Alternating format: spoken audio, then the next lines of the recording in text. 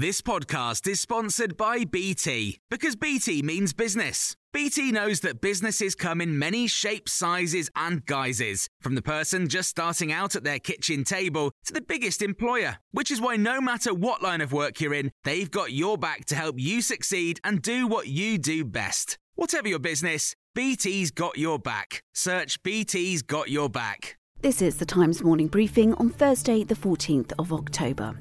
GP surgeries in England which don't give patients enough access to face-to-face appointments are to be named and shamed in a league table.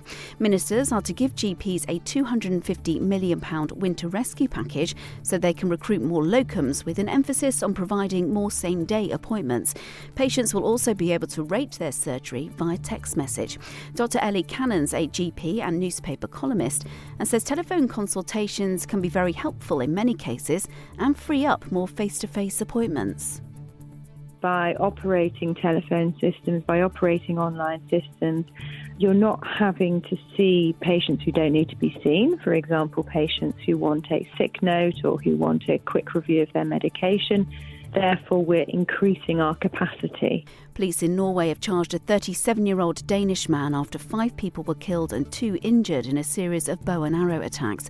They happened in the town of Kongsberg, which is 51 miles southwest of the capital, Oslo. One of the injured was an off-duty police officer. Brussels is reportedly preparing for the worst as it awaits the UK's response to a series of steps it's proposed to cut trade red tape across the Irish Sea. The EU Commission has laid out measures to slash 80% of regulatory checks and dramatically cut customs processes on the movement of goods, especially food and farming produce, between Britain and the island of Ireland. The government welcomed the announcement last night but signalled that it wants intensive talks to discuss the proposals. Former Irish Prime Minister Bertie Ahern tells Times Radio the plans deserve a comprehensive examination. Let's try and find a solution. It's in no one's interest that this argument goes on indefinitely. I think it's gone on too long as it is. We had the withdrawal agreement, we had the protocol, we had the renegotiations of protocol, we had people wanting to bend the protocol.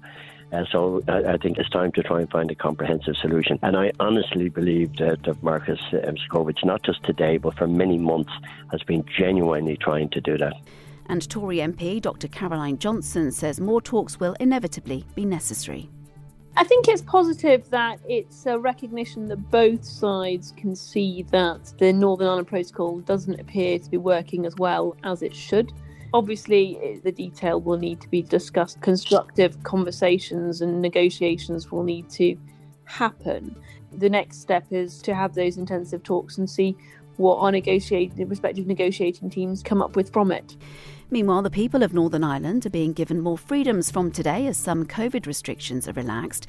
Up to 30 people will be allowed in a person's home, but larger house parties are still not allowed. Nightclubs will also remain closed until the end of the month.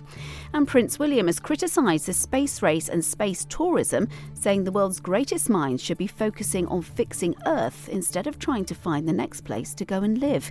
His comments come a day after 90-year-old Star Trek actor William Shatner became the oldest person to travel to the edge of space. You can hear more on these stories throughout the day on Times Radio.